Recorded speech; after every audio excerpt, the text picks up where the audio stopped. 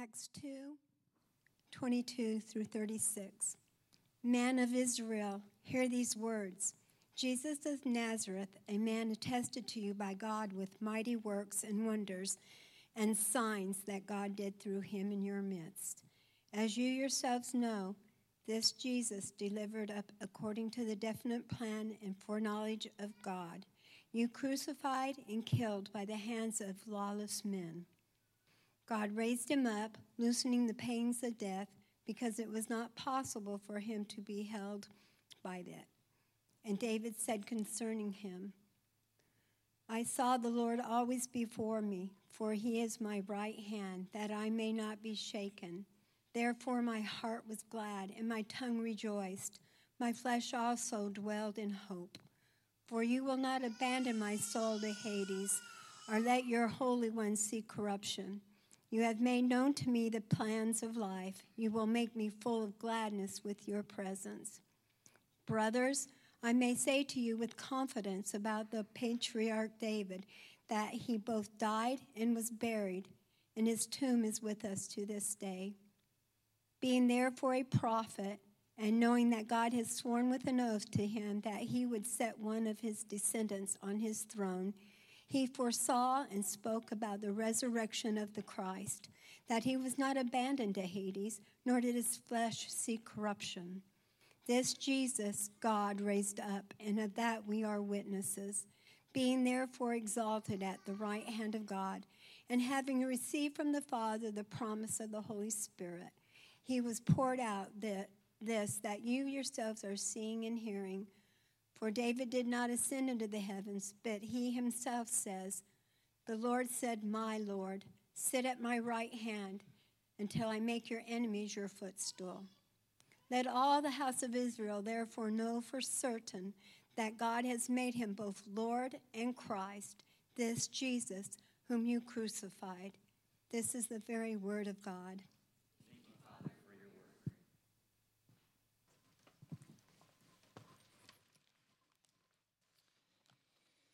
The mission of Crosstown Church is to make disciples of Jesus by exposing people to credible gospel community. And every year since 2013, we've done a short series called Crosstown Basics to help keep before us what we consider to be the three essential ingredients to fulfilling our mission. It is our conviction that disciples of Jesus are made by the gospel in community and on mission. We believe that the way to make disciples of Jesus is by the gospel, in community, and on mission. Gospel, community, mission. These are the three essential ingredients, we believe, to disciple making. We must proclaim the gospel, or we cannot make disciples. We must live in gospel community, or we will not be formed and shaped as Jesus' disciples. And we must be on gospel mission if we want to be disciples of Jesus and if we want to make disciples of Jesus. Today and the next 2 weeks, we'll be considering these three ingredients once more because we have to go over them every year just to remind ourselves about the basics. So today, the gospel. Now, here at Crosstown Church, every membership interview that we've conducted begins by asking the candidate to answer the question, what is the gospel? Crosstown members, remember when you were asked that question? How should we answer it? One author suggests that we look at what the earliest Christians said about Jesus and the significance of his life, death, and resurrection. I think that's a good idea, so let's do that this morning. But I also want to add that we need to include the significance of Jesus' ascension as well. Jesus' life, death, burial, resurrection, and ascension. If we want to understand what the gospel is, we need to ask ourselves, what is the significance of these events? So in order to see what the first Christians had to say about the significance of Jesus' life, death, burial, resurrection, and ascension, We have turned this morning to the book of Acts. And specifically this morning, I want to look at Acts chapters 2, 3, and 4, which report events immediately following the ascension of Jesus to heaven. And what I'd like us to see this morning is that the gospel is a claim about reality that creates real life opportunities and also generates quite a bit of hostility. The gospel is a claim about reality that creates real life opportunities that also generates quite a bit of hostility. So, gospel reality, gospel opportunity, and gospel hostility. We begin this morning with gospel reality, and let's get this straight. The message we proclaim as Christians is about reality. It's about how things truly are, because it is about real life events and their significance.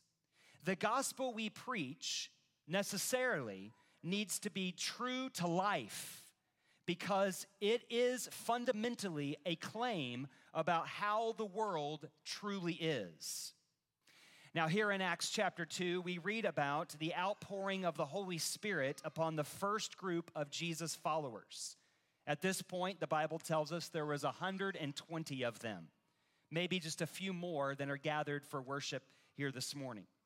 They all begin in verse 4 to speak in other tongues. Verse 11 says that what they're talking about is the mighty works of God. But notice here this morning, we're not going to dwell long on this spectacular event. What I want to point out is that it was a very public event. It drew the attention of a crowd who wanted to know, as verse 12 says, what does it mean? What's the significance of what's happening here? And beginning in verse 14, are you looking at it? Acts chapter 2, verse 14, Peter sets out to give an answer. Now, let's look down actually at verses 22 to 23, where our text began this morning, and we see Peter giving this explanation for what is happening. Now, you might have to kind of backtrack a little bit here in your mind, because you probably already have a lot of assumptions about the significance of Jesus and his life. And let's just let the first Christians tell us what's going on. What do these real life events mean? Here's what he says. Men of Israel, hear these words. Jesus of Nazareth, a man attested to you by God with mighty works and wonders and signs that God did through him in your midst, as you yourselves know, this Jesus, delivered up according to the definite plan and foreknowledge of God, you crucified and killed by the hands of lawless men. Now notice, Peter begins with the bare facts of history. Facts that are, incidentally, not really contested by serious historians to this day, Christian or non-Christian.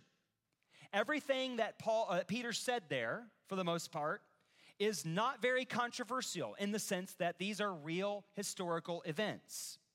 Jesus of Nazareth, he says, was a man who lived an extraordinary life. Historians will tell you there's something remarkable about this man, Jesus. He did extraordinary things that caught the attention of his fellow Jews in the first century. And even as the rumors started swirling, could this be the Messiah? His life was cut short, crucified, as we just confessed, under Pontius Pilate, as the Jewish authorities succeeded in having him eliminated. That's the bare facts of the historical events about Jesus. But what Peter says here, his argument about the significance of this event, is that this apparent tragedy, the death of the would-be king and Lord, was all, he says, according to the definite plan and foreknowledge of God. What? God planned the death of the king? Why would he do that? It's preposterous. So in verses 24 to 36, Peter declares that of this Jesus that God raised him up, resurrected him from the dead. Now, he doesn't linger here to try to prove that claim. Historians will say that this Jesus of Nazareth lived an extraordinary life, garnered attention from a crowd, began to create attention, and then was eliminated, crucified under Pontius Pilate, and then 3 days later, there's controversy about what happened to his body. Those are the facts of history. Peter doesn't linger long here to try to prove the resurrection because he knows his audience. He's speaking to Jews who simply could not comprehend the possibility that the one they were supposed to be looking for, the one who would lead them out of exile and to the long-awaited Jewish hope, could have had his life cut short, and this by his own people. It makes no sense. So Peter then appeals to the sacred text. He reminds them of what David said in Psalm 16 when he spoke of God's Holy One, whom God would not abandon to Hades or to the grave. He would not allow to see corruption. This is something, Peter says, remember, we know this is part of the Jewish story. His argument is that, in fact, the one that they ought to be looking for was not one who would not die in failure, but rather one who would be raised from the dead in victory. Peter then, I imagine, points across the field, up on a hill, to David's tomb. And he says, well, what do you think? Clearly, David was not talking here about himself. He's right there, dead, in a box. But of some future descendant who would sit on his royal throne. And then he says, the facts of history have now made it plain who David was talking about.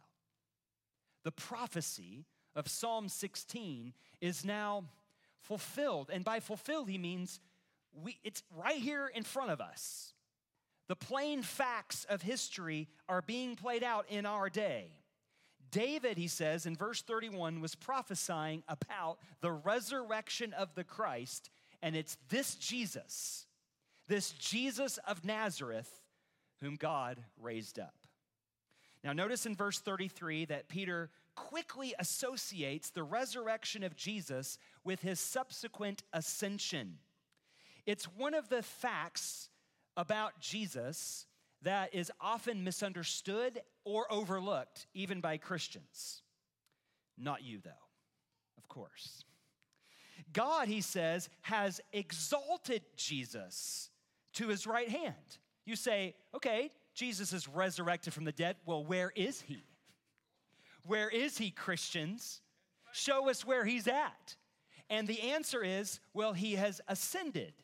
Convenient, I know. But no, the ascension means that Jesus, this human being, Jesus of Nazareth, you know where he's from. You know his name. You touched him. You talked to him. This Jesus, God has exalted to his right hand.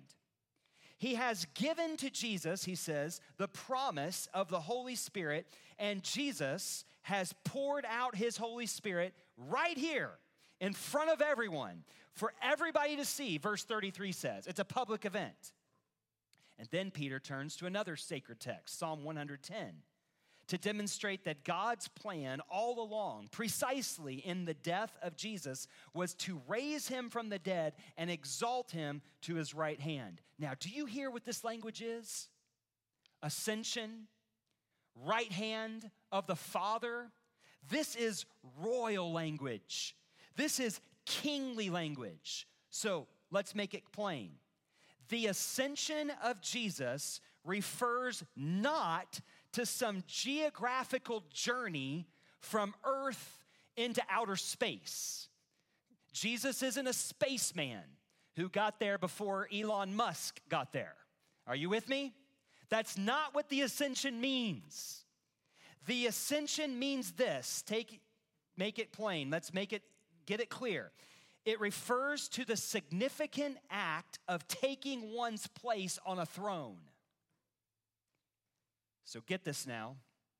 The ascension of Jesus means there is right now a human being with a real human body, flesh and bones, who sits on heaven's throne. That's what the ascension means. And so then comes this pronouncement in verse 36. Look at this here. Let all the house of Israel therefore know for certain that God has made him both Lord and Christ, this Jesus whom you crucified. So there you have it. What is the gospel? Right here in Acts 2:36 is one of the great gospel summaries taken right from the Bible itself. Now, like all summaries, it doesn't say everything that needs to be said. But this clearly is an important point that is often left unsaid, but not today. We're going to say it. Given the realities of what has just happened to Jesus in his life, death, burial, resurrection, and ascension, Jesus is Lord is an accurate and meaningful summary of the gospel. Jesus is Lord. By the way, it is also a summary of the gospel that necessarily demands a response. You hear the proclamation, Jesus is Lord. You can't do nothing with that. It's a line drawn in the sand. Look at what happens next, right after Peter preaches this message and gives his gospel summary in verse 36. Now look what happens in verse 37. Now when they heard this, they were cut to the heart and said to Peter and the rest of the apostles, "What should we do?" Peter has just said that the Creator God has made him both Lord and Christ, this Jesus whom you crucified. You see, Jesus is Lord is bad news if you are his enemy. If your response to him is crucify him, take him out of the picture. Things don't usually go well for the enemies of a Lord. But Peter has good news to proclaim to his enemies. Look at verse 38. Repent and be baptized, every one of you, in the name of Jesus Christ for the forgiveness of your sins. Now, don't rush past that. You see, if Jesus is Lord, this is inherently good news because it means, in the first century, Caesar is not Lord. You be an enemy of Caesar, you know what that's going to get you? Just look to Calvary's Hill and you'll find out. But if you're an enemy of this Lord, got good news to preach to you. You see, all the Caesars of the world, whether they go by that title or some other title, boss, king, president, every other Caesar of the world, once they're in power, they put their enemies out of power, or they try to. They will crush those who oppose them. But not this Lord. This Lord has compassion on his enemies. This Lord is full of pity, full of love, full of forgiveness. So the gospel message, Jesus is Lord, comes with an open and gracious invitation to lay down your weapons of resistance and trust him. To be baptized in the name of Jesus Christ means, are you listening, Cora? Are you listening, baptized ones? It means to publicly profess that you are in agreement with the gospel summary. And you are now being marked as one of Christ's converts, disciples. It means you are now saying no to all the other would-be lords who want to crush their enemies. And you're saying yes to the one who is the true and exalted King of all creation. And the amazing thing is that if anyone will do so, watch this now, this Lord does not merely spare your life. All right, I'll let you live. I'm merciful. He doesn't just allow you to go on living in his kingdom, though only with a suspicious eye on you. Slavery, just burden them down to keep you from further revolt. No, this Lord turns you into a citizen. All the rights and privileges of belonging to him. That's amazing. Peter says, repent and be baptized. What he does not say next is, then you will know for sure that when you die, you will go to heaven. That's not what he says. What he says is, and you will receive the gift of the Holy Spirit. You're a hard crowd today.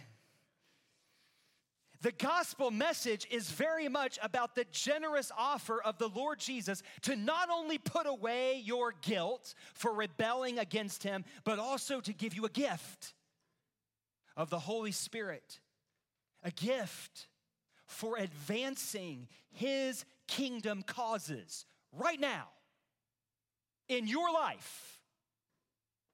As a citizen of his victorious and everlasting kingdom. You see, the gospel message, again, I'm just using today this summary, Jesus is Lord, it comes to us with a sense of urgency, but not necessarily for the reasons that we usually give. We Christians tend to know that there's some kind of urgency to this gospel message, but why? Why? Well, here's why. If Jesus is Lord, and if you are invited to get in on his kingdom as a citizen with a gift of the Holy Spirit poured upon you to advance his kingdom purposes, then don't you see there is an enormous opportunity in your life? There is real meaning and purpose and significance to your life as a disciple of the King and as a citizen of his kingdom. And it doesn't matter who you are. It doesn't matter what you've done with your life. There is an opportunity before you with this Lord. So look at it here. When the people ask the question, what does this mean in verse 12? And when other people say in verse 13, it doesn't mean a thing. Look what they say. These people are just being silly. They're probably drunk. Move along. Nothing to see here. Peter's answer in verses 14 to 21 calls attention to what time it is. Got your watch on? Won't help you right now. I'm talking about a different kind of time. He says this, these people are not drunk. It's only 9 o'clock in the morning. They haven't had time. They haven't had time to get drunk. There's another spirit at work right here.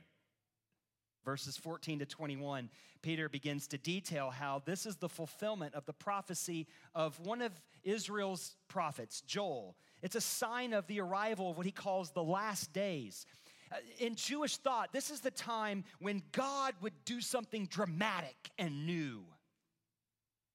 The promise of the prophets, you can read it right there in Joel. The promise of the prophets was that he would pour out his spirit on all his people, sons and daughters, old and young alike, male and female. Listen, the results then would be earth-shattering, to use a modern apocalyptic expression, just as Peter cites Joel's prophetic one in verses 19 and 20. And on that day, the prophecy declared, everyone who calls upon the name of the Lord shall be saved. So here then is a point that we ought to make as we seek to understand the gospel from the perspective of what the earliest Christians had to say about it. Listen, The gospel message, Jesus is Lord, is about something wonderful and dramatic that is already in progress. Not about something that is not yet happened. Somebody needs to pay attention to this morning. You didn't hear what I just said. The gospel message, Jesus is Lord, is about something wonderful and dramatic that has already begun and is in progress. It's not about something that's yet to come. It's not that there is nothing to say about what is yet to come, but if the gospel we preach is mainly about what is still in the future rather than what has already happened, we need to be corrected. The earliest Christians said, look at what just happened. That's what they're pointing to. Look at the life of Jesus in the first century, right in front of you, in reality. You see, too many Christians today get enamored with Bible prophecies that we assume are yet to be fulfilled when it seems the first Christians were enamored with what they were convinced were Bible prophecies that had already come to pass. The Apostle Paul, by the way, in 2 Corinthians chapter 6 says this, behold, now is the favorable time. Now is the day of salvation. Now is the time when God has acted dramatically in the person of Jesus of Nazareth. Because Jesus is Lord, we are now living in the long-awaited days of fulfillment. The Holy Spirit being given to all of God's people makes that point very clear. So now, look what happens. Repent and be baptized. Baptism is the sign of one's entry into a lifetime of kingdom service for the world's only true Lord. That's what it means to be baptized.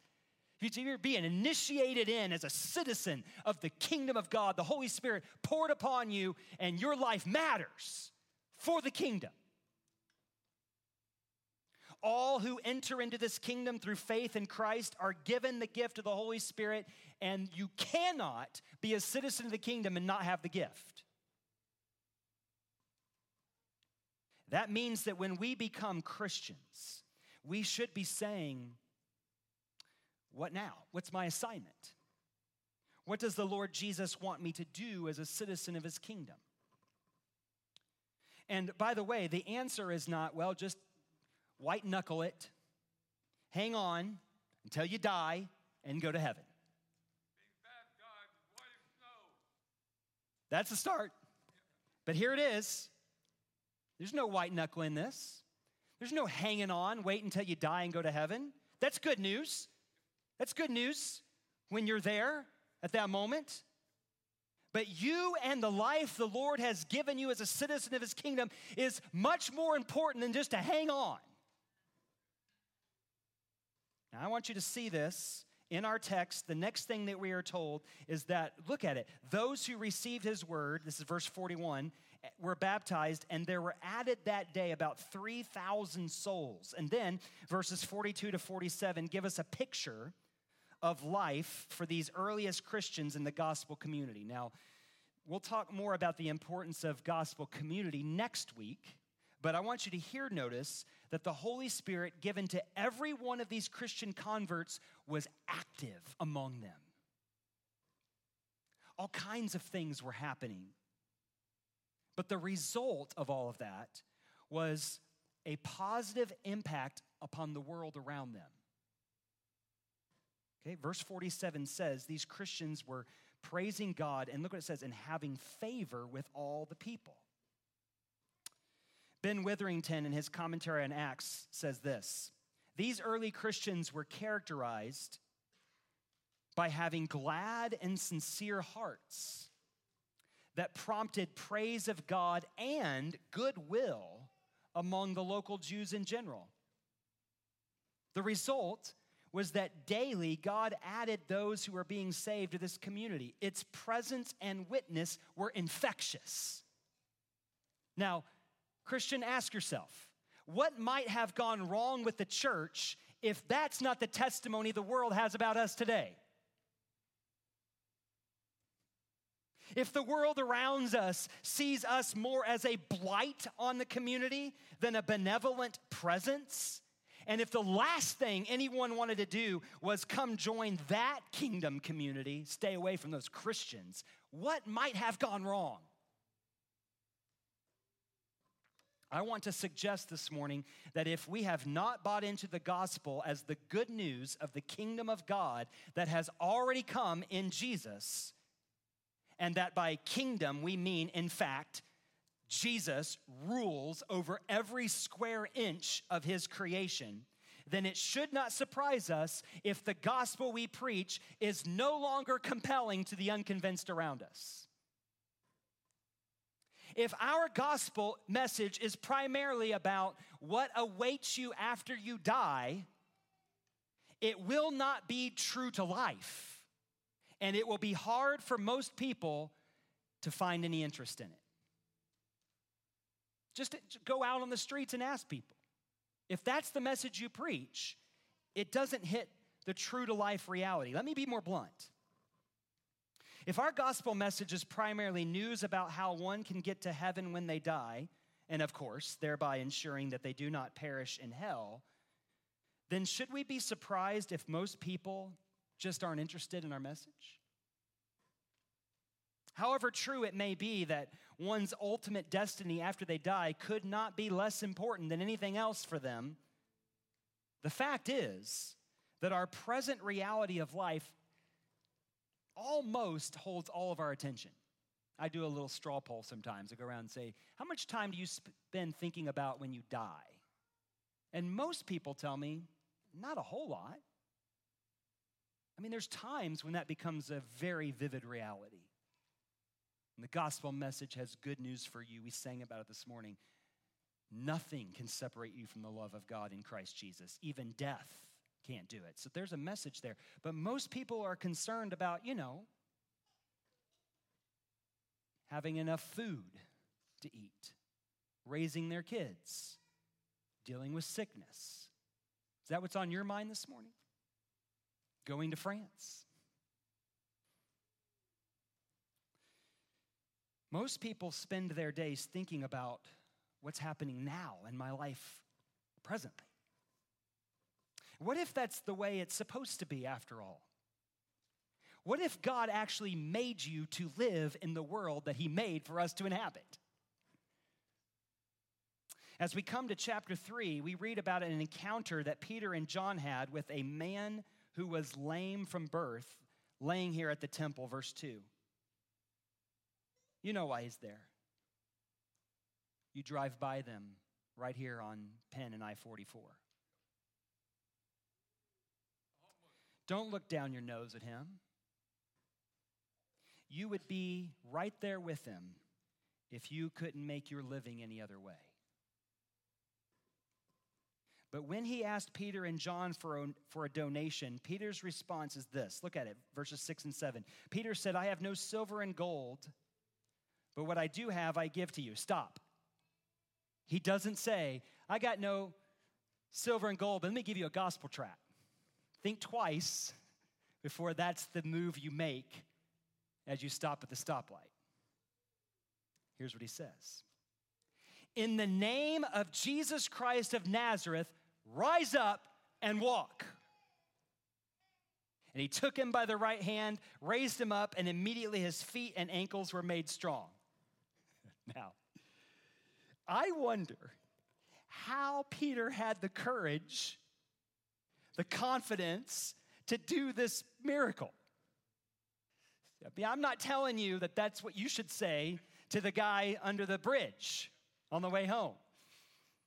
Maybe. But what I'm guessing the answer to that question is that at least in part, Peter understood what time it was. He remembered that Jesus had promised that the day would come when they would do greater works than even Jesus himself had done. Jesus was pretty good at making lame people walk again. These would be greater works, not because they were greater works than Jesus, but because Jesus was, this is John 14:12, Jesus was going to ascend to the right hand of the Father and pour out his Holy Spirit. That's why there'd be greater works. And Jesus had promised right there in John 14, in that day, when this happens, when the Holy Spirit is poured out, when the day of salvation has arrived, whatever you ask in my name, this I will do, that the Father may be glorified in the Son. So what about it, brothers and sisters? You want to participate in this promise? You want to do these greater works for the kingdom of God? I'm here to tell you, you can. You're meant for that. But the important point here, the one that is emphasized in our passage this morning, is not the thing itself. Don't get your eyes on miracles, signs, and wonders. It's all about the name. Did you see it? Peter would stress to us right here in Acts 3, verse 16, it is his name, by faith in his name, that has made this man strong. So set aside miracles for the moment. Set aside the supernatural. Even a cup of cold water, Jesus said in Matthew 10, given in my name, will do the job that Jesus wants done in his kingdom. How much more the works that you do in your vocation day by day, if you were to now go into your workplace and do your job in his name. This is, by the way, the work that has literally transformed the world we live in today. A little historical reflection would bear that out. The world that we live in right now, 2,000 some years after Jesus of Nazareth, has been completely transformed. How? By Jesus, yes, but by his Spirit poured out upon Jesus' people. Talk to me later and I'll give you a book to read that will take up a lot of your time with all of the historical evidence on how the world has been utterly transformed. I can't get into any of that survey now because anyone can see that there's still problems to solve. There's still work that must be done in the world, and it's not going to be a breeze. You see, the gospel always stirs up hostility. And if you're going to be baptized in the name of Jesus, I wouldn't be your friend if I didn't tell you you need to be ready for it. The work that Peter and John did in chapter 3, healing this lame man in Jesus' name, it caught people's attention. Of course it did.